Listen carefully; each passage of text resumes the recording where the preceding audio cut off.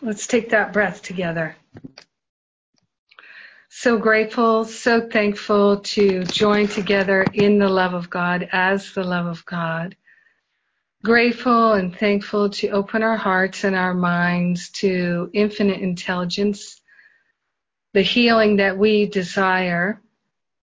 We're opening ourselves in willingness to experience it, to receive it, to recognize it, to know it, to feel it. We're truly grateful, truly thankful to consciously attune to the love of God. So grateful, so thankful that harmony is our true nature, and we are, with every moment, becoming more harmonious, more our true selves. We're lifting our vibration high. We are grateful and thankful to come together in a healing dialogue for the purpose of more peace, more love, more joy, more clarity. In gratitude, we share the benefits with everyone, and we let it be, and so it is. Amen. Amen, amen. And I'd like to share something with you here. Jesse is not going to continue in our class, and but I think he would be so happy if I shared this with you regarding Victor and his brother. So, because I know he shared here before, and not to leave you hanging. So Victor was the 2-month-old baby that the foster care people asked Jesse and Chris if they would like to foster parent Victor, 2 months old, and he had multiple fractures. He was in the hospital. They brought him home from the hospital, and Victor's parents, who I guess are unemployed and live with one of their parents, the grandparents and the parents had no idea how Victor could have had all these, I think it was 21 either fractures or broken bones in a 2-month-old baby, and they had no idea how it happened, is what they were telling the officials. So what Jesse and Chris realized was that these parents also had a 2-month-old boy, and I guess because of what happened with Victor, the foster system took Tony out of the house as well, and so then Chris and Jesse looked at whether or not they could take the 2 boys, both of them, the 2-year-old and the 2-month-old. So here is Jesse's report. They did take Tony, the 2-year-old. He says, everyone over here is doing well. There's definitely a lot of work to do in supporting the health and healing of these boys, but we're making huge strides. Love truly is the great healer. The social workers have been really happy with the big steps both Victor and Tony have taken since being in our care. In fact, we just had an orthopedic checkup with Victor, and all of his fractures have healed perfectly. There were 16 in total. Tony is a handful at 2 years old and definitely is healing some areas of trauma, but he's so receptive to affection. We're really focusing on socialization, as there doesn't appear to have been much of that at all. There are a few programs that couple as childcare and play therapy that we're looking at enrolling in. Tony's a big boy and very energetic, so it's hard to remember that he's still a baby and sometimes just needs to be held and sang to. But he's really responding to loving affirmations. There's definitely signs of different kinds of abuse present with Tony, so we're being very patient and gentle. Children seem to heal so quickly. The biggest challenge is when we go meet with the parents, but the good news is Tony immediately comes to me when he needs comfort. This is a good sign. Due to the system, everything takes time to get paperwork in place. And so then he goes on and talks about feeling like he needs to really stay focused on these things and not be in class. And so that's why he's withdrawing from Ascension Pathway at this time. So just wish to share that update with you because I know people were very interested in what's going on with them. Anybody have any thoughts or anything they'd like to share about any of that?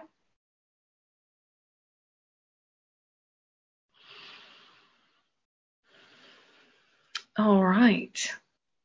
So, let's see. So one of the things I'd like to bring up, and Karen, I'm not sure if you're still there, but you had asked about reading the book from Hawkins, David Hawkins. So I had sent out an email to everyone that the year 2 class, we're going to be discussing this in the year 2 class. Of course, you're welcome. And I would imagine that conversation will come up in this class as well. I am recommending that people read this book. I know people have already started to read it. And we can discuss it in class if you'd like. I'm not looking for books to read in this class, but when books come that are very helpful and support us in doing our work, I'm definitely going to be sharing them with you. And I'm excited about this in our year 2 class. So I'm not sure if that answers every question that you had about it, Karen. And then I saw that Rand also, I'm not sure what you were waving there. So, Karen, did you want to? Okay. Yeah, thank you so much. Good morning. So my question was, because you had mentioned that you weren't going to be assigning books and you didn't have time to read yourself, and I know I don't have time right now not so much time to read, but you had mentioned in one of your things that you spent all day reading emails and so on, and by the end of the day, and I'm really with you there. And so if we were going to read this book, I have 2 questions. One, what was the guidance that recommended this book? And 2, if we're going to read it, could we read it chapter by chapter and actually discuss it? Because we have had books in the past where we start and then we don't kind of stay with them. And so I never feel like I get from the books maybe the kind of discussion or amplification or enlightenment that might come.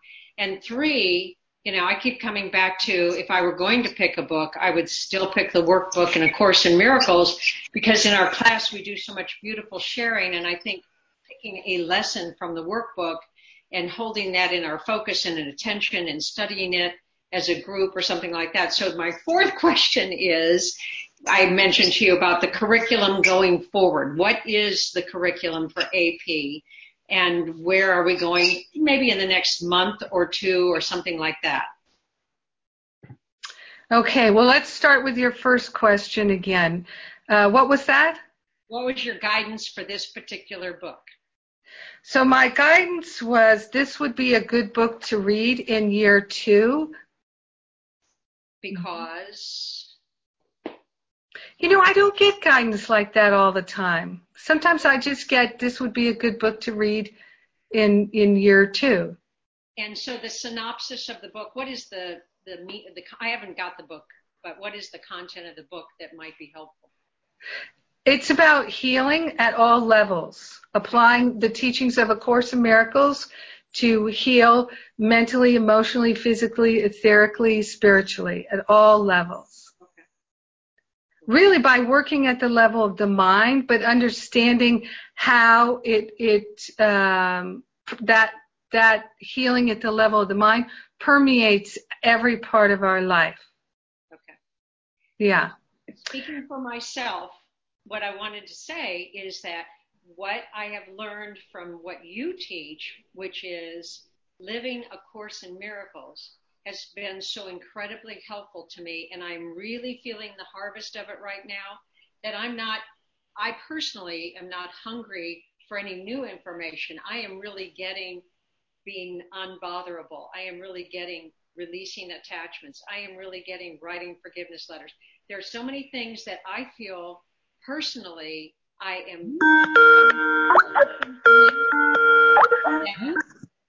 I personally don't feel the need to get another book and have the assignment of reading that for the purposes of this group conversation or our dialogue. And but if we were, and if the group wanted to, then could we read it chapter by chapter and actually talk about what we're learning from it? That was question number 2. Well, I think what I said, or what I intended to say, what I remember saying when we first talked about this in classes, that we are going to be going in depth with this in the year 2 class. So year 2 class to me often has a strong focus on healing. Physical, emotional, mental healing. And of course, all the years are about that. We're always looking at healing. And in year 2, to me, it's an opportunity after we have cleared so much judgment in year 1, now to really look at the work that we're doing, that our spiritual practice is actually healing. And how does healing actually work? So, for a lot of people, I find that until they've really discovered the power of healing at the level of the mind and had some healing experiences, really cleared a significant amount of judgment, complaints, opinions, attachments, grievances, etc., they aren't really as able to truly comprehend how all healing could be at the level of the mind.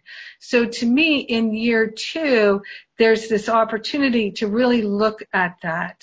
So a few years ago, we were looking at it through working with the sacred flames and looking at karma. And 1 year we were looking at it through Quimby's work on healing, and I hadn't read this book at that time. I hadn't looked at what Hawkins was teaching about healing, but having looked at what Hawkins is sharing about teaching and healing and the application of A Course in Miracles in healing, I thought, oh, this is the perfect book for us in year 2, and it'll be very complementary for the year 3 and Ascension Pathway people who are Course in Miracles students, who are interested in this level of quantum healing, the healing at the level of the mind. So it would be of interest to everyone along the way.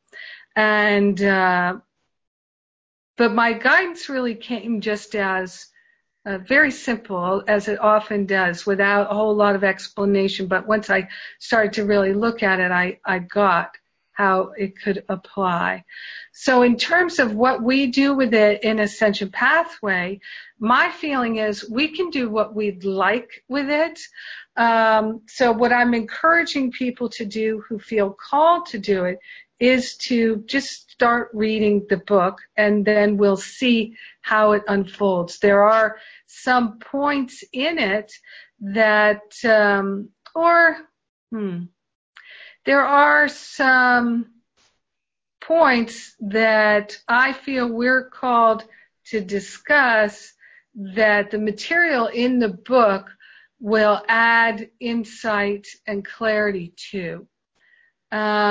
If people wanted to discuss it chapter by chapter in Ascension Pathway, we could.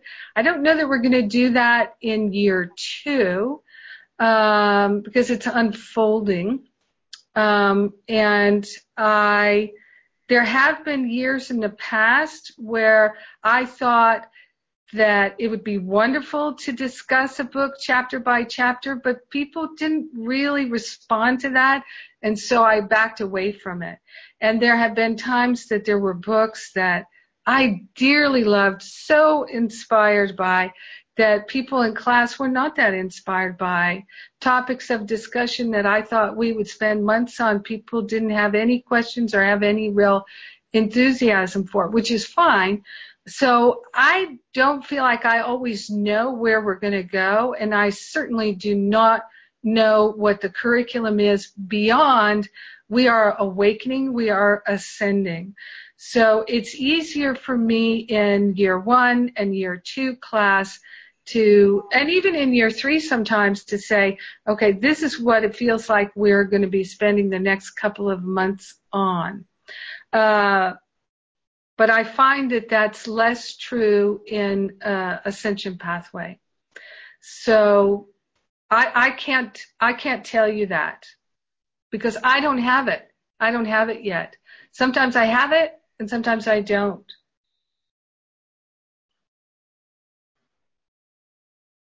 So I'm open to discussing it chapter by chapter, but I don't feel that's what we're going to do here. And so I would say to everybody, just read a few chapters and, read the first 2 chapters and then see where you feel about it. I see you there, Carla. I want to go to Rand, and then we'll come back to Karen, too.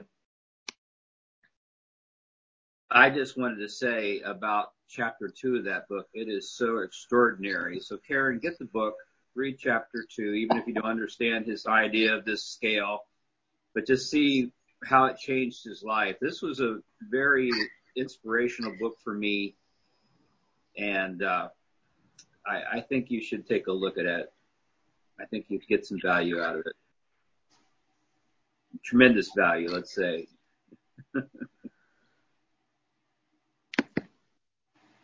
Carla? Thank you, Rand. Yeah, thank you. That's all I was going. I was going to chapter 2, but Say that again. I didn't quite hear you. I was agreeing that chapter 2 was really. There's something scratchy with your microphone. It's a little muffled and scratchy. Is it better? Much better.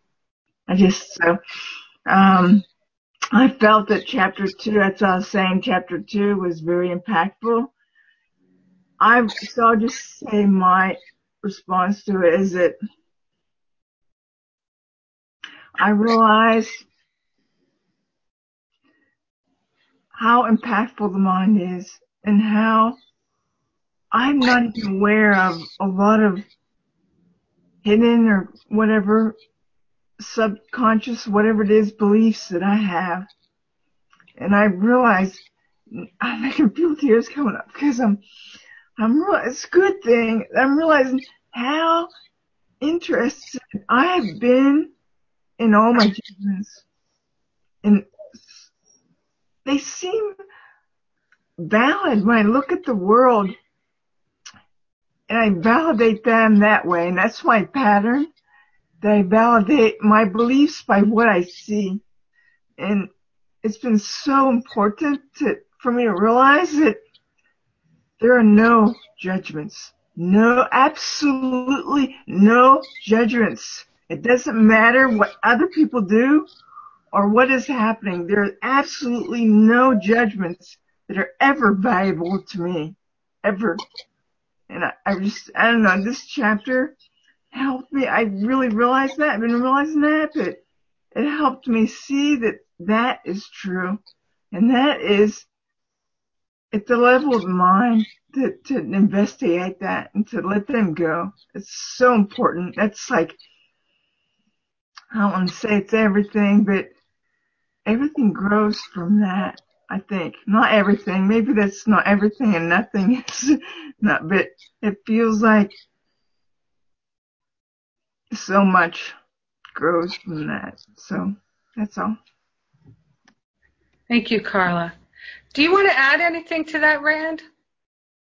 You don't have to. I just felt maybe you did. No, like I say, I don't know if everyone here has read that book or not, but that particular book inspired me to really get through. I've never been able to get through all the course lessons, the workbook lessons.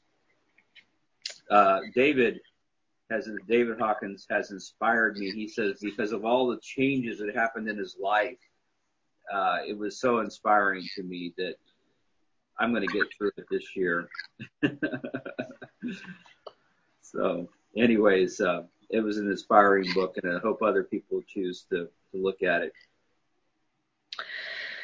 Thank you. So I'll come back to you in a minute here, Karen. So one of the things that I'm looking at in this ministry and in my life is I am crystal clear now, it's been evolving, but it really came clear last year that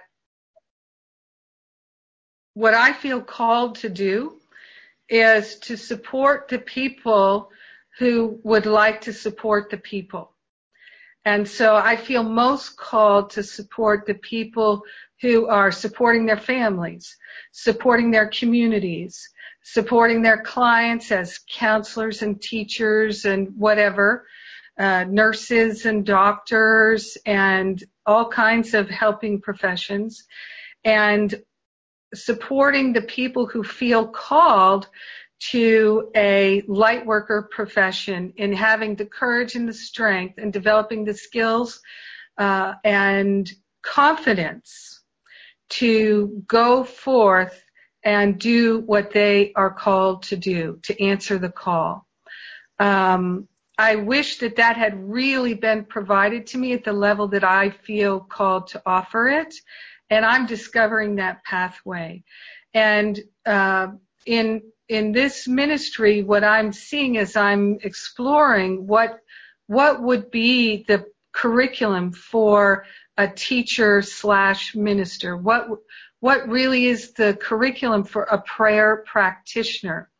One of the things that I'm seeing is that for the teacher ministers, the spiritual counseling program is part of it, because there's so much learning that happens when people sit with client after client after client and observe the patterns of the mind and how they manifest as people's life experience and their beliefs are coming up for healing. There's so much personal learning that happens that they can then teach from. And I see that the ministers in my life, the teachers in my life who haven't done a lot of counseling, I don't see them as having as much clarity as those who've done a lot of counseling.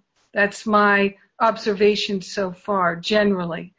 And for me, what we're doing is we're healing. A Course in Miracles is a healing program. It's about healing at the level of the mind so that you can be free. And the more we do the practice of A Course in Miracles, and the more we live it and apply it and heal our minds, the more we're less interested in trying to figure out how to manifest the things we want in our life. The more we are seeing that what we are experiencing, what we are manifesting, is perfectly designed for our spiritual growth, for our sharing our gifts and talents with the world. And that's a beautiful thing. So I'm really feeling called to make the year 2 of Masterful Living about healing. And I'm looking for how, in the whole Masterful Living curriculum, how do I also do a whole section on prosperity consciousness, because light workers who are still carrying vows of poverty embedded into their field, that is also needs to fall away. It's about lack and limitation. So the healing at the level of the mind is very much about healing a belief in lack and limitation. And so my sense has been that if we are doing the deep healing work in year 2 and really looking at the healing, but we don't take it through into year 3 and into Ascension Pathway, the it's going to be out of balance. So I don't read books to read books. Some people read books for entertainment. That's not me. I don't do that. I read books because I feel called or guided to read a book. And I read Hawkins' Power versus Force back in the 90s. And when Wayne Dyer first started talking about it. And I've not felt called to read any of his books since. But this one, yes. This one, yes. So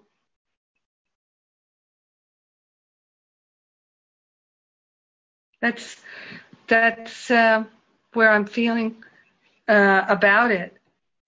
I don't know if I answered all your things, Karen, and I don't know if you would like to share anything more.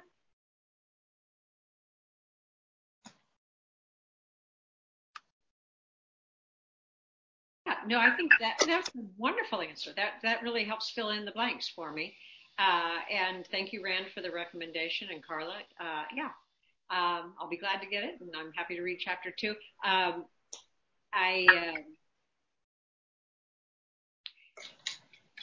I love being a light worker.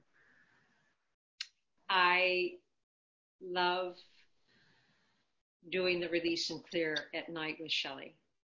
I am completely committed to waking up and first thing in the morning dedicating my life to God Inc. and to being of service. And I am totally aware of being in my personal life a teacher of God, demonstrating the characteristics in that section that the section on trust and so on, so much so that this week I found myself praying with a woman from the company who completely botched some work here in our house. She said she felt like she got heartsick every time she saw my name there. And I kept saying, I'm never going to yell at you. I'm never going to scream at you. And then we started talking about the spiritual path. And I had a beautiful, holy encounter with this woman I've never met because they botched it so bad that they just all are feeling really bad. I said, no problem. Wow. Same thing with my realtor. This is what's happening here is hilarious and absolutely hilarious. The number of things that are, so I've been so grateful for identifying and releasing attachments, but also demonstrating with my realtor. She keeps saying, oh my God, I can't believe this. And I say, please, no need to worry.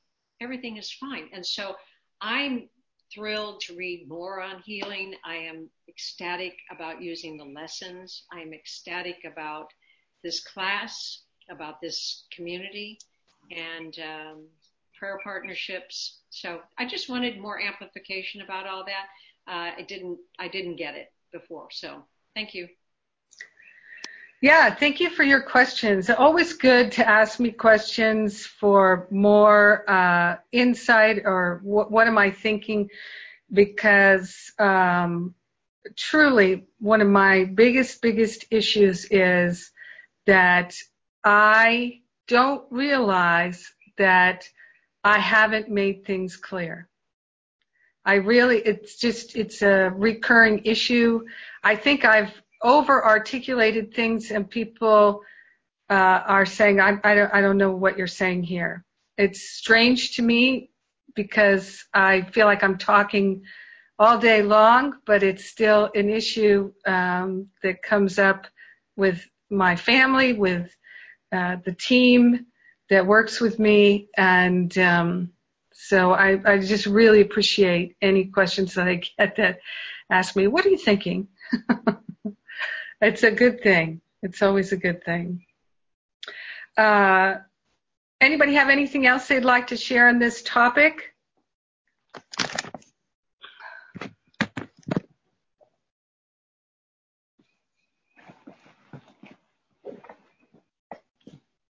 All right. So in the Stop Playing Small, retreat last week, something kept coming up and coming up and coming up, and I got for us to talk about it in our class here.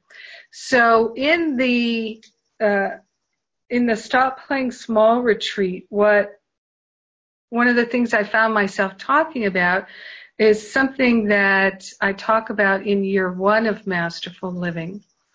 And we don't spend a lot of time on it, but it's that when people are in their formative years, so in that first, let's say, 15 years of their life or so, there is an association that people make with what the vibration of their home is, what the vibration of love is, what the vibration of mom is, what dad is, and it really impacts their life.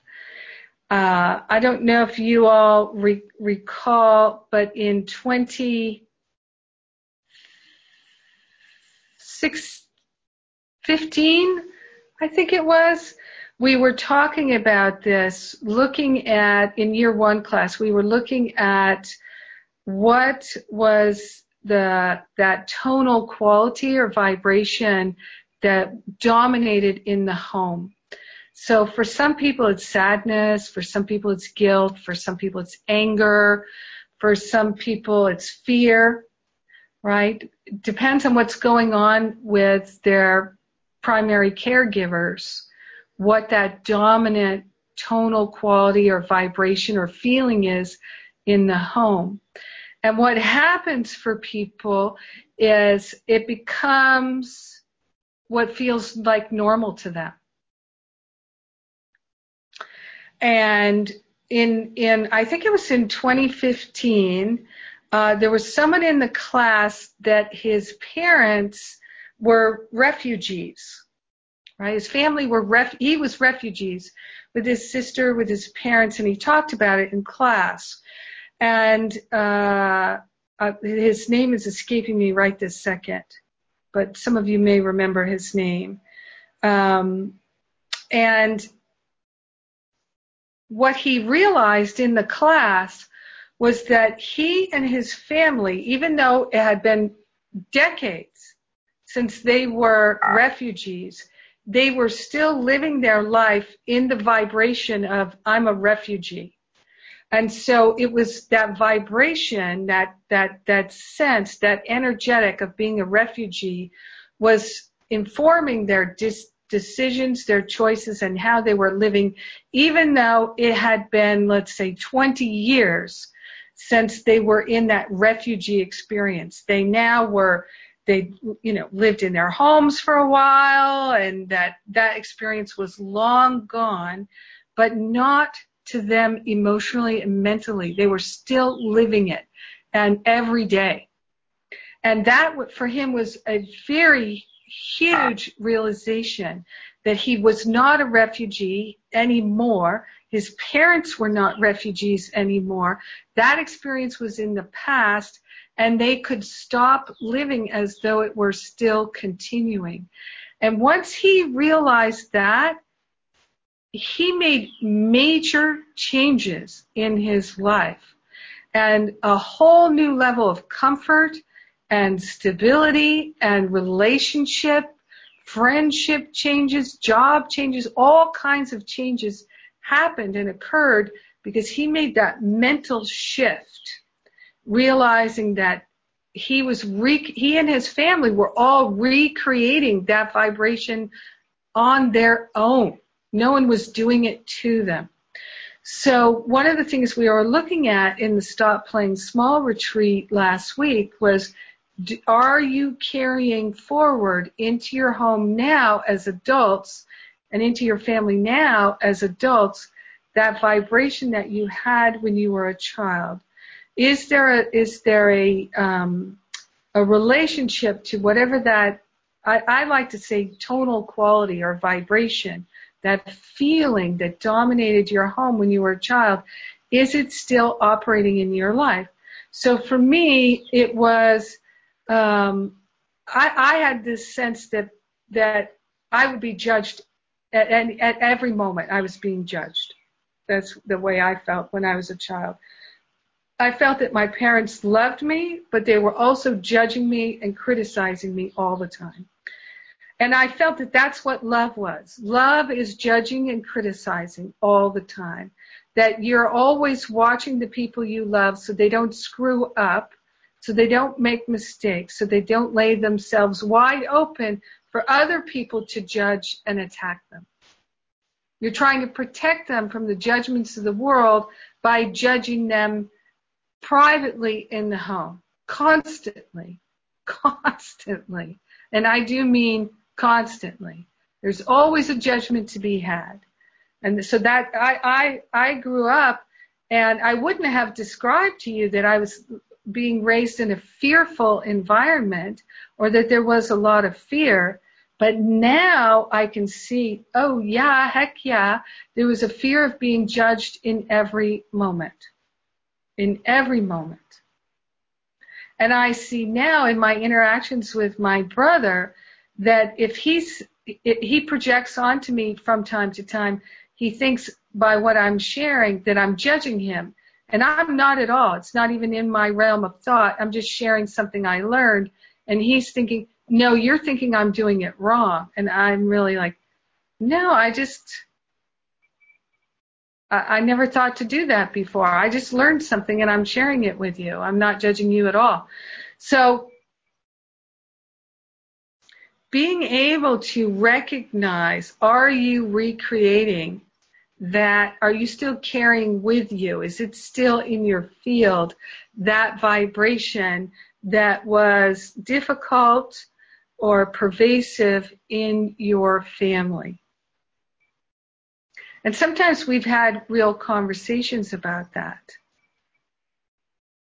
But looking at it from this standpoint of, what if we just look at it as it's a vibration? Instead of thinking about it for a second as a thought pattern, just looking at it for a moment here, is it a vibration?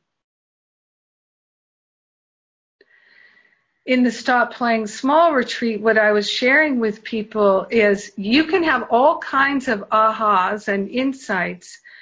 You can have the information about spiritual growth and healing. But if you're not able to make that vibrational shift and feel comfortable at the new vibration, you're going to keep going back to that lower vibration. And that was something that I didn't see for a long time. I started to really, I think, grasp it through working with many clients. So that's why I talk about it in year one, but sometimes I think people miss it because I don't spend a lot of time on it. A Course in Miracles doesn't talk about vibrations, but for me it's very helpful to be able to even conceptualize it by thinking about it as a vibration or a tonal quality. So one of the ways that I've helped to transform the lower vibration or that feeling is through working with the deep desire of the heart. That exercise of the deep desire of the heart, coupled with doing the release of judgments and the forgiveness works, has helped me to much more quickly shift my vibration.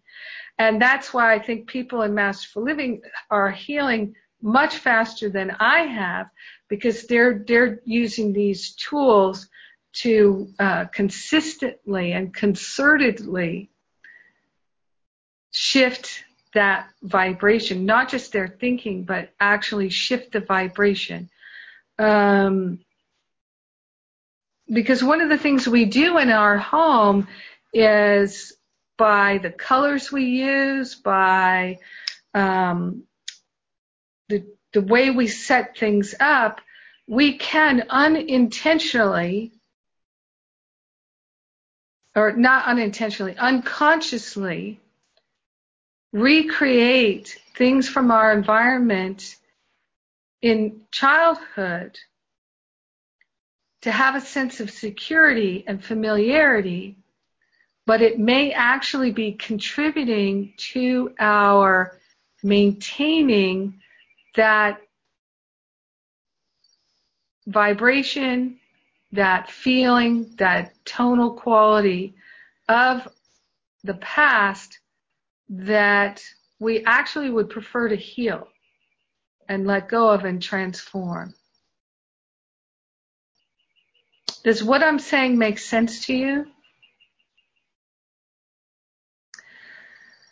So what I am going to invite you to do is to, in the big group, I'm not going to do a breakout. It feels like doing it in the big group would be most helpful to us in understanding ourselves. Does anybody really recognize that there was an emotional quality, a tonal quality, a vibration, an energetic that was very strong in your childhood home that you're aware of?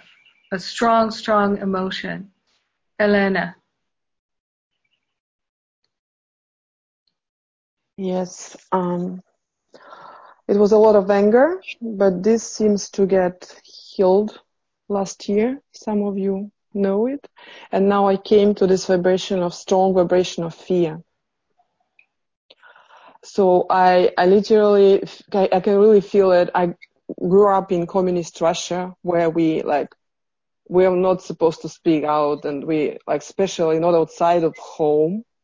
And I have difficulty being I have this willingness and deep desire in my heart is to be a light worker, but I would withdraw myself. And I literally look at my husband. He is so authentic. He would share anything he thinks. He grew up in completely different vibration, different society. And I'm really very, very interested in healing this. So this was a fear of talking, of speaking what you think. I feel the part of my brain controlling the other part so that I would not say something which I am not supposed to, Yes. And this is very, very heavy thing.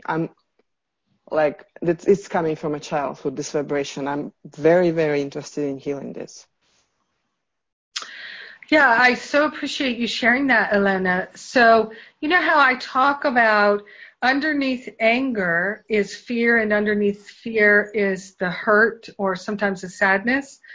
And so I can really relate to this because I was so angry as a child. My father was angry. My mother was angry. And underneath that anger was the fear. Right? So, and all the judgment was to try and protect us from the judgment of the world. The inner judgment was to protect us from the outer judgment. So it was all about fear. And then all that judgment created so much hurt. And that's why we were angry all the time, because we were attacking each other all the time. We all felt so hurt. But we were attacking each other because we were afraid of the world attacking us. Yeah. It's like it says in A Course in Miracles that your attack thoughts are you're defending yourself is you're perceiving an attack in the world is an excuse for your desire to attack. You're perceiving being attacked is an excuse for your wish to attack. So that was completely wrapped up in my family. So what I'm hearing you say is you've peeled back the layer of anger. Now you're looking at the fear, and maybe a way to speed this along is to really go to the hurt. And to look at the hurt in your family. As you've shared, I know you shared with some of us that related to situations in your youth with your dad and etc. Yeah, this is one thing, but what I'm looking at now is more really collective. It was my country went through the years of literally, I think, 20 million people were sent to Gulag, and one of them was my great-grandfather. That's where it's coming from. Like, you speak your truth, you go, and you never come back, and this is sadness. My grandfather was, for his whole life, he didn't even know where his father just disappeared. So he was looking for him. He just wanted to know how he died, where he died. That's a lot underneath, and it's really collective. Like, it's this vibration. And I'm getting really interested in this because I have some ideas. I think I'm going to teach also in Russia, as it's my country. And it's the things that I just feel when I deal with Russians. I literally feel, I think my vibrations shifted, and I feel this, and I would like to heal it in me so that it can go there as well. So if I got like the sadness of actually nation, which is somehow like killing itself, because it was the best part of a nation which was just destroyed, This is the sadness of it. We didn't need a World War II in order to destroy the whole nation. We just did it ourselves. Like, Right. That's the sadness of it. And this is in my personality somehow, this part, like, I don't need others to destroy me. I can literally, that's the pattern. Yes. So how can I deal with this? Mm.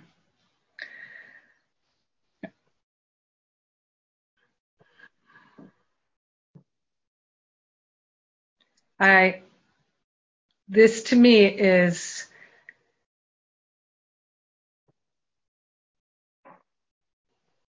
powerful, very, very powerful, what you're bringing up and what you're asking about. Because even the story with my father, everything is connected to this. My grandfather from my father's father, he was a big communist leader. And so he was from the part of those who were sending others to prison, and from another. So it's like, my father was a victim of the whole system because he obviously couldn't deal with, like, he was lost. He was very sensitive. I feel very connected to him now. Mm-hmm. So this is... And you still have it going on in Russia. Yes, exactly. Like, it's so funny because people were sharing that, like, said that Putin falsified his election, and I said, no, my mom went before, in advance, she voted for Putin because, like, she's so afraid. And the candidates who wanted to be against Putin, they literally didn't have a chance to get even a place to present their program because people are afraid to rent a room for them, so he doesn't have any opposition. He cannot have. Right. The fear of a nation is so huge. So this is and I know I carry it with me. It took me years to start speaking here openly. You know me, most of you. I do, and I enjoy it. I'm learning it. I'm overcoming this fear, but I would like to do it more. Yeah.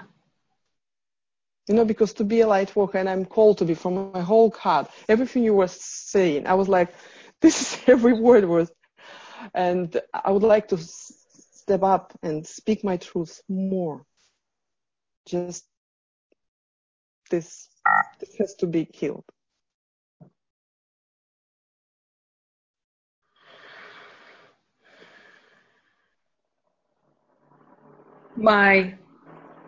I will just close the window.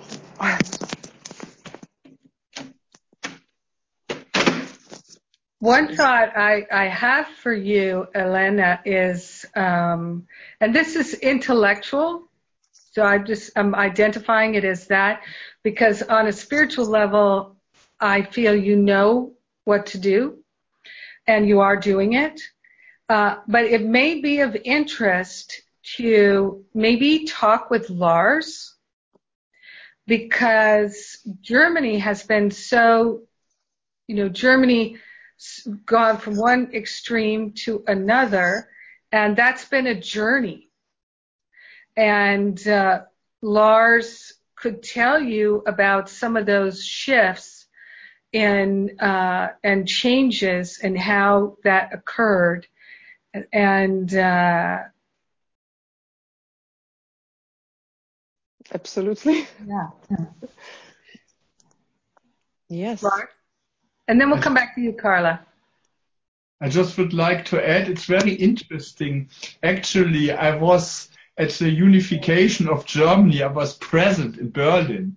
I was a witness of all these events. This was really a very interesting thing because I discovered the same things in my personal life, because me and my brother were so different. I'm more the gentle, adapted one. He was the fighting one who always caused a lot of trouble and problems. And I see this pattern reappearing in my private life with my two sons. It's really interesting how the collective and the personal life are intertwined. It's really interesting. It's really very, very powerful to realize it. Beautiful. We're all part of this huge mechanism of changes. Beautiful. Yeah, so I invite you to talk about it, and Lars may even know some books or some particular pieces of history to look at to understand how the consciousness shifted in Germany.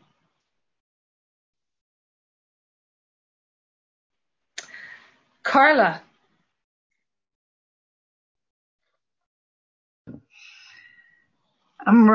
First I want to say I'm going to share about my own, but I really feel that it's very, very connected to what you share, Elena. So I don't understand the whole big picture. Maybe you've seen more of it, but in my experience, in my childhood, I was experienced a smaller version of what that, and don't speak, don't think, don't be yourself. You have to be whatever you have to be accepted,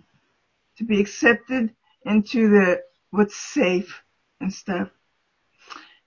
And I didn't even realize it until I just heard you realize it, that I've been a real vocal person in MLC for years. And I realize now that's what I'm healing. I'm healing that. And I remember when there's community call that you were in and you weren't speaking, I said, please, I would be interested in you sharing. And I heard from you, maybe this is my interpretation, but I heard from you that you felt encouraged by me to share yourself. So what came to me is it is happening.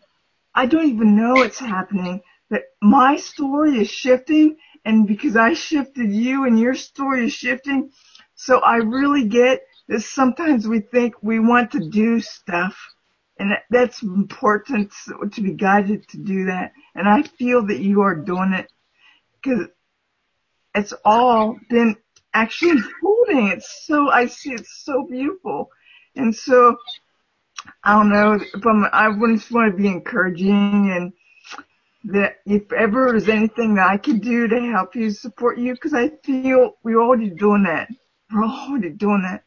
So, but, that's all I just felt prompted to say. Thank you, Carla. Yes. You encouraged me indeed. Carla, you have encouraged many, many people to share. You are a great encourager. Yes. Yes. And you help a lot of people to stop judging themselves by your sharing. Tremendous.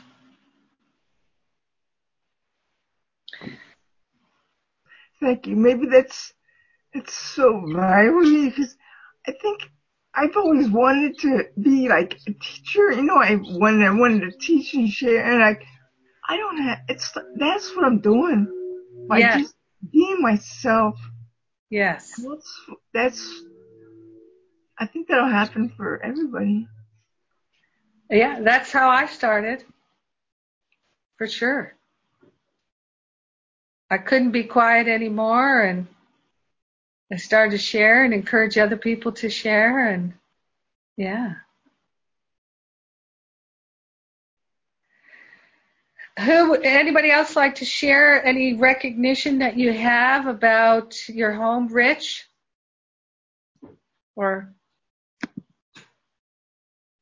no? Oh, there we go. There Okay. you go. Good morning. Happy to have this opportunity to share with this group and to hear this beautiful commitment that people have. This actually was real relevant to me in terms of what we've been going through with our house and just so many things. I guess the appropriate way to say so many opportunities to learn. In a different phrase, I'd say so many things that have gone wrong, but I try to reframe that and understand that these are all things. But in regard to the sort of the heritage or the culture that one brings into it, it causes me to reflect back how much conditional love was in my family growing up, and how much how much I felt judged. And I was a smart kid and I always did well, but it was kind of like you're only okay. Forgive me 1 second. There's a leaf blower right outside. I'm just going to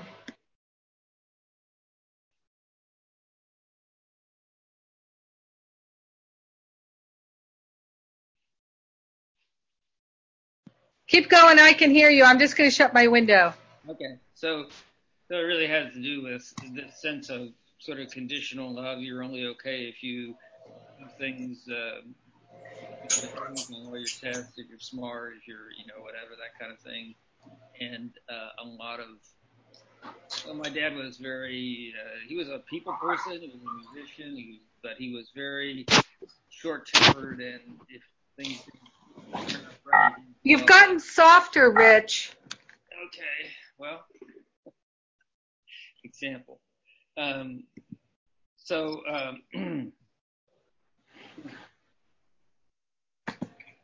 So I think there was just a lot of threat of punishment, and sometimes physical punishment, sometimes not. But I think I've carried into it a lot of conditional love for myself, I guess. Conditional sense of things don't go right, then it's my fault, and then I get defensive about that. So this is what's happened to us in the house with all these things that have gone wrong, and all of them pretty much out of my hands, really. I mean, although I could blame myself in terms of whether we kept maintenance on it enough, and then just trying to move through it. But I really have difficulty making a fun experience. Karen has much better at making it a fun experience or an opportunity to learn. I'm much more in fear and anxiety about it. And so just stay with that sense, to understand that. And then the other thing is, then if I feel Karen or anyone is unhappy with me about the way I'm behaving, then I get really even more threatened by it, and look for approval there, and it's not there, it's worse. So I know that I need to look to God and keep an eye on Jesus, do the lessons and so forth, to stay balanced and at peace in this opportunity to learn. So that's really my thoughts. It's been a challenge. Hopefully it's an opportunity to learn, obviously. I'm at the point where I'm really struggling to hear you now. Well, just this last part. It's okay. Well, I'd like to be able to hear you, though. Is anybody else having trouble hearing him? Yeah. Well, that may be the nature of the problem, isn't it? So I'm not speaking loud enough. I don't speak clearly enough so people can't hear me. So I guess that's me. But it is the nature of the problem. Well, let me ask you, Rich, what is your intention Now.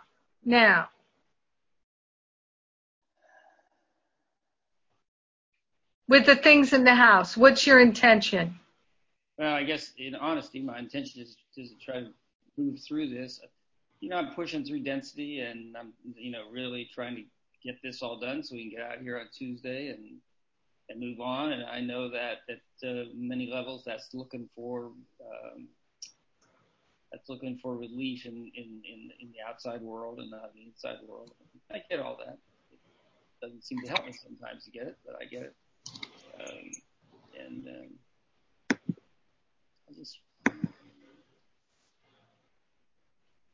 I don't really know what else to say about it.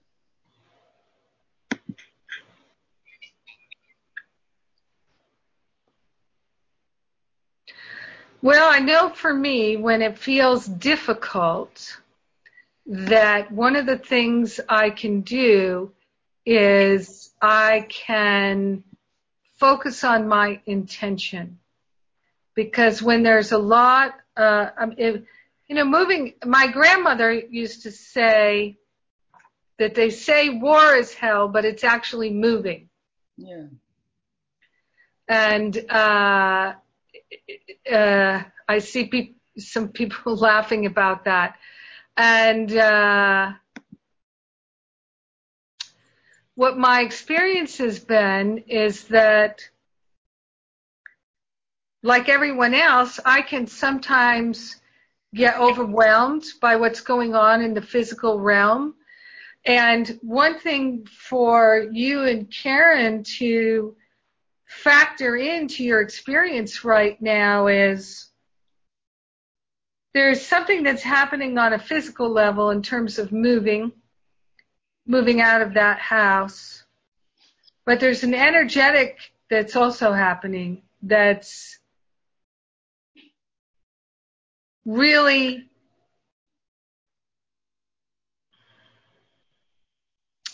important to recognize. So how long have you lived in that house, Rich? In this house, 36 years maybe, something like that. 36 years. So how old were you when you moved in? Well, how old was I? I moved in 81, about 40, 50, I don't know, something in that range. So you've lived almost half your life in that house, right? Yeah, that's right. And how old is your oldest child? See, you're going to ask me embarrassing questions. How old is Jenny? 45, I think. 44, Karen said.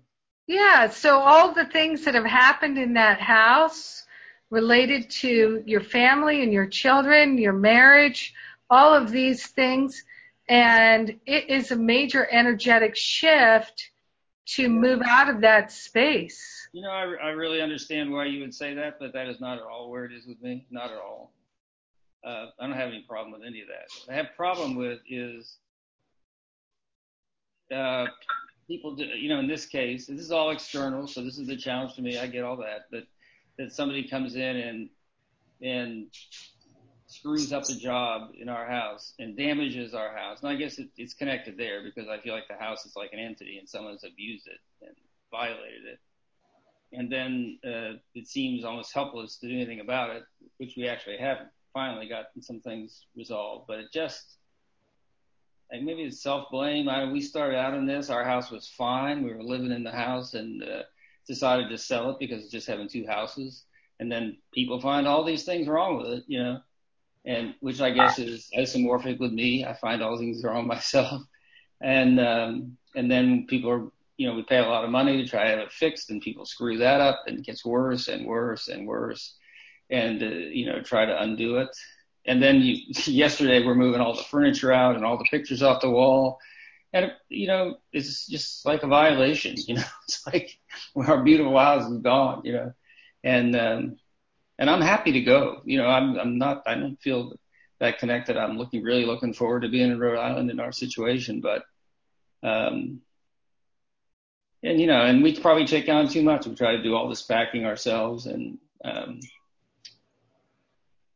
Yeah, it just is a never ending. It's like we read about, some people may identify a thing called Swedish death cleaning. Has anybody heard of Swedish death cleaning?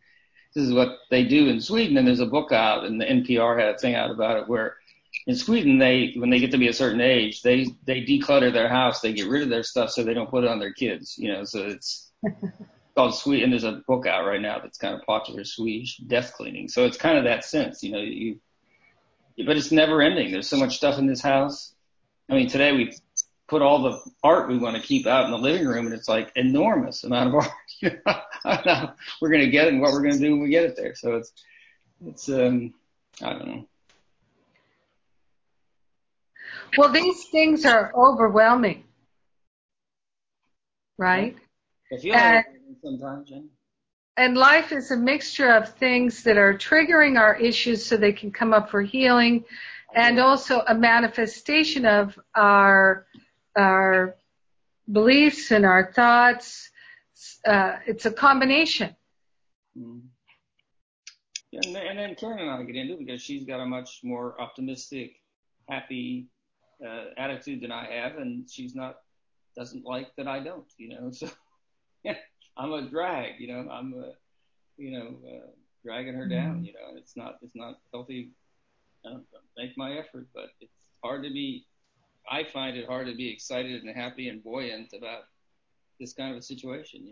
It's more like I know that's my own decision, and she reminds me that I could decide to be happy and buoyant about the fact that somebody injected foam into my ductwork and my electricity went out, just on and on. I find it very difficult to be happy and buoyant and cheerful and optimistic, So. You've got to feel what you're feeling in order to move through it and not disrespect yourself. Yeah. Truly, we have to honor where we are with our feelings. And Karen don't have to be a match all the time, No, it really became very, regressive at some point of just feeling. Now I don't feel that way now because we've got most of it resolved, at least the best we can do. But when it first all happened, it was like I didn't know what to do. It's just like curl up in a ball, and be tearful. And I unfortunately judge myself badly about that as well. So I have to, try to release that. Anyhow, it's a lot. But it is a lot. Back to your original thing, that's what I started to talk about, was just that sense of conditional love, you got to do, good to be cared about. And, my dad, I never understand. I think back about him, he used to say really crazy, verbally abusive things. Like he used to say to us, there were 4 boys, right? So he used to say, I'm going to rip your arm off and beat you with a bloody end. That's what he used to say, And at the time, he's kind of, think, oh, well, just guy talk, But I think to myself, why would he say something like that? Why would you say something like that to a little kid? I mean, it's astonishing to me sometimes, He would threaten, we'd go out and get in trouble, as boys would, and would be out someplace, and he'd say, when you get home, you're going to get a beating. So you get in the car, and maybe you have an hour to drive home. And you don't know whether he's really going to do it or not, because sometimes he did, sometimes he didn't. Which is, as a psychologist, I know it's the worst, kind of, it's intermittent, and you don't know, are you going to get a beating or you're not going to get a beating? And so the anxiety over whether it's going to happen or not is awful. It's like, if you knew it was going to happen, it's like, okay, I'm going to get a beating, or no, I'm not. But, not knowing was just horrible. So, and that's what it is, so, I don't know how this is going to turn out. And Karen says, and I read in the Course, and I read in Jesus Calling, and I read in all the things we read, all things work out for the best. This is all a plan for your best outcome. And I really try every day I really took you to think about the birds mean, you can't stop the birds, but they don't have to nest in your hair. I've been saying that for like 2 weeks now. Trying to keep the birds out of my hair because, it's really difficult. I can't seem to keep the thoughts out, but at least I can say I don't want that thought. Don't get into my hair. I'm not having you in for coffee, and yet it's a big struggle, and sometimes it gets the best of me. So, anyhow, that's my share today. Yeah, moving is a huge amount of triggers. Yeah. It just is. It's a huge amount of triggers. Maybe not for everybody. Maybe not for everybody. That kind of thing is for me. Mm-hmm. I get triggered when I'm packing for a long trip. Mm-hmm. I do. I start to feel an anxiety that comes up. Mm-hmm.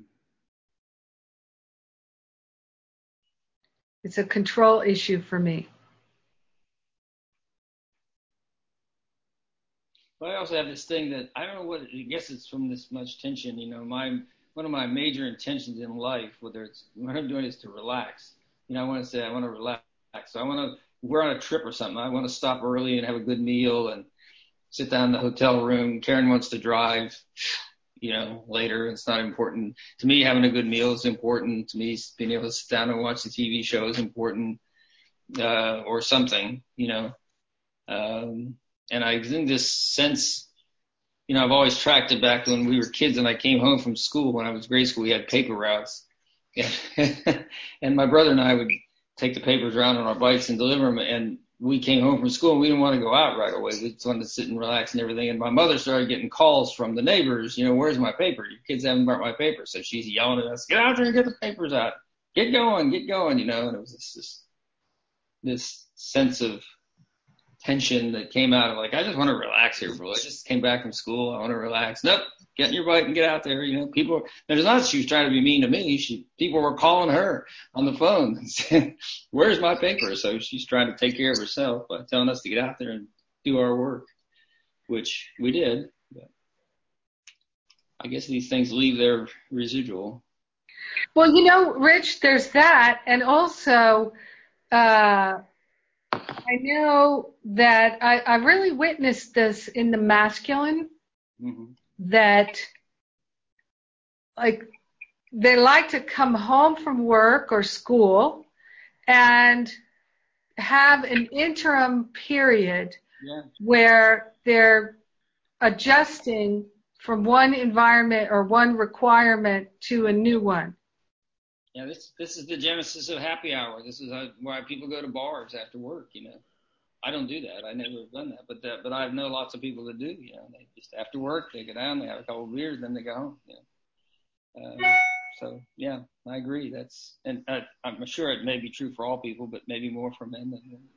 Yeah, because I think women just make an adjustment faster or easier from one kind of thing to another. Yeah. So honoring that is really important. Like I've learned with the men in my life, when they come in through the door, that's not a good time to start a conversation with them. Let them come in. Maybe they're going to change their clothes. Maybe they're going to read the paper for 5 minutes, or they're going to do whatever they're going to do. And then I can have a conversation with them. Just give them, 20, 30 minutes to shift gears before I start asking them questions.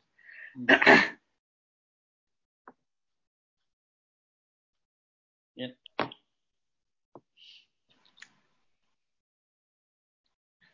Well, I appreciate the opportunity, and I would ask for everybody to be prayerful and send us prayers to get learn and to move through this experience, and I'm sure it'll be fine. Tuesday morning we'll be on the road heading east, so one way or another. Yeah. So I would like to speak if you're done. Yeah. I love the opening of this topic about identifying vibrations that we grew up with. And what's really helpful to me right now is to recognize that I was born with my divine assignment. And Rich was born with his, and Carla with hers, and Lana with hers. Each of us has a divine assignment. And I find great comfort in understanding that when I heal my mind about what appears to be happening in form, I am doing the work for everyone because we are one. So I think it's perfect that Rich and I are together because we both support and challenge each other. And there's enough support that we always get through the challenges, but that's the divine assignment in this relationship. And I'm finding, I'm not about Pollyanna. I'm really about doing the stuff you've been teaching us, which is identifying attachments and understanding that I can choose to suffer or I can choose to bless. So I've had a lot of fun, seriously, blessing all the people that are working here, blessing the people who've made mistakes, sending love and light to everybody that is involved in this process in any way, because this is our assignment. It's not any better or any worse than anybody else's. It's just our assignment. And I think that lesson 1 in A Course in Miracles, nothing I see means anything. And 2, I have given everything I see all the meaning it has for me. So that allows me to go back and heal at the level of mind and identify that I have choice. And I have choice about everything. So that's the part that feels so attractive, because I feel like shit when I make a bad choice and when I am in judgment. And I feel absolutely blissful right now because we're doing this right now. I've spoken.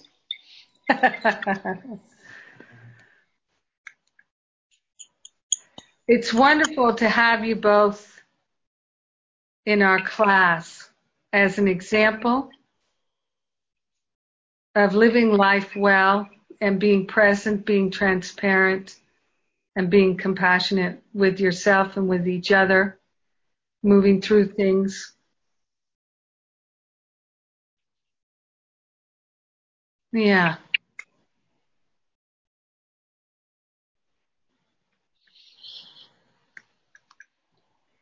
And as blissful as you are, Karen, I don't envy you moving house, packing up, taking things down off the wall. You didn't have my vision. My vision was to do this. This is a gift I'm giving myself. I mean, I don't know anybody who doesn't say, oh, I need to clean out my closets and I need to unload and I need to give away and it just blah, blah, blah. And I was there. And here I am doing what I was dreading doing. And now I've got a real good goal to go towards. And I made a decision at the beginning. I could wring my hands and say, oh, we're having to say goodbye. I'm not doing that. I'm just not interested in suffering anymore. I'm not. And last Thursday, I tore my meniscus, so I couldn't run the half marathon. And the decision I made on Saturday night to not run was, I'm not going to run tomorrow, and that's really important. That's why I'm here in Oklahoma City this time of year for the memorial, and I'm not going to feel any regret about it tomorrow. And that was the end of that. And so when it feels challenging, I just say, Jesus, help me. And then that's it. That's it. Once I am willing to do that, it's gone. It's hard for you when I'm not there.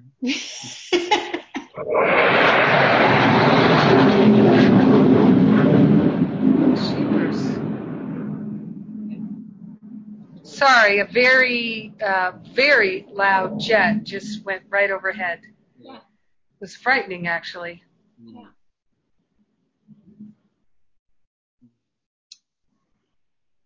I'm waking up at 4:00 in the morning and I'm going, it feels very much like the Camino. I'm grateful for the practice because on Camino, you wake up, you're energized, you go outside, you have a lot of energy during the day, your energy begins to wane. By the end of the day, you're thinking, why am I doing this? This is so hard.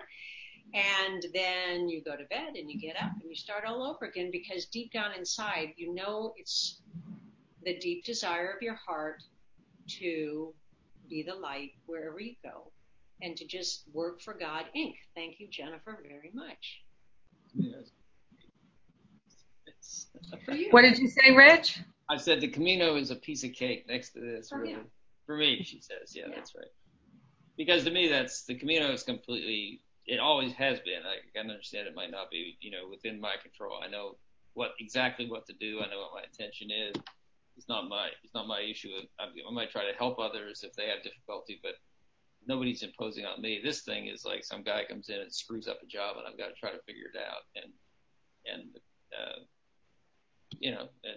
so anyhow, it's a much bigger challenge. The Camino is physically challenging sometimes, but it's not. It's not this at all. I can walk 500 miles any day rather than this. But Jennifer, and some of you might know, that I hit rock bottom when we were in New York with my daughter. Yes. I got the most delightful message from her last night. We're looking forward to spending a lot of time together. That relationship is healed. It's in history. Some of the issues come up, but, they just come up again the way issues come up, to give me another chance to heal it at a different level. The fact is that in my experience for Rich is that this is his intensity mode. Nothing has gotten to him quite the way this has, and that's part of the healing. That's the purpose of this graduate level class we're taking together. I'm only here to heal you. I keep telling her, I'm here, God gave me this assignment so she could learn having to deal with a guy like me. And as soon as she gets over it, I'm free to do something else. I wish she'd do it. I mean, I can go and do something else, but I'm here because God assigned me to give her a challenge so she could get over her problems. If she would just get over her problems, I'd be free. So, but she won't do it. So I get to do Ho'oponopono a lot. But I love the prayer. I must have decided wrongly because I'm not at peace. Made the decision myself, but I can decide otherwise. And Holy Spirit will undo all consequences of my wrong decision. And all I have to do is get to the point where I say I made a mistake and do that prayer. And again, this stuff is deep healing, and I am grateful. Yes. Me too. Me too, me too, me too, me too. That's a different run on the word me too. I like it. Well, I'm inviting everyone to contemplate in our next, for our next class, and to talk with your prayer partners about this, what you perceive as any feeling, tone, or vibration that you might see yourself recreating. Maybe you're not doing it anymore. Maybe you've done it in the past. Are there any vestiges of it? Let's look at this together. And let's pray for Rich and Karen, ease and grace all the way.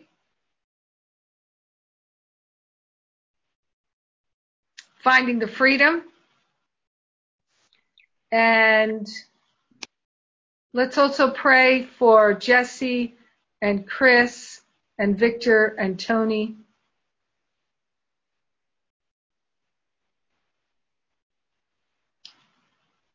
And if does anybody have anything they'd like to share before I close us out with a prayer? Lana? Well, Sheila's mom just had surgery yesterday, and she's in a lot of pain and no sleep last night for everybody. So I know it's a challenging time. Thank you. Yes, well, let's pray for Sheila and her mom as well. Robin? Jennifer, this isn't a request, but it's a thank you to you and everyone that got the study buddies together, because I just met with mine and we just fell in love with each other. There's 3 of us, and it was just so amazing and beautiful. And so I thank you so much. It's going to make the workbooks, it's already started making the workbooks come alive for me. I mean, it was so juicy and great. Thank you. Oh, that's wonderful. Well, you can thank Angela and Linda Soto and Molly Gifford. Yes, everyone. Thank you so much. Wonderful. Yeah. Yes, and if you're not participating in that and you'd like to, you can let Angela or Linda know. We're spiraling upward. We are. So let's take that breath of love and gratitude together. So grateful and so thankful to open our hearts and minds to the healing that we are calling forth. We're calling forth healing for every single one of us. Calling forth a healing for Rich, for Elena, for Jesse and Chris and Tony and Victor, for Sheila and her mom. We're calling upon the higher Holy Spirit self to assist each and every one of us to raise our vibration, to release all attachments, to see things clearly, to know and feel clearly the wholeness that is ours here and now, the unconditional joy that is ours here and now. We are grateful and thankful to cultivate self-compassion. We are grateful and thankful to allow ourselves to relinquish the habits, beliefs, and patterns of the past and to stand in the light here and now. We are grateful to share the benefits of our healing, our expansion, our clarity with everyone because we're one with them. So grateful and so thankful to be lifted up here and now. In gratitude, we let it be. And so it is. Amen. Amen. Amen.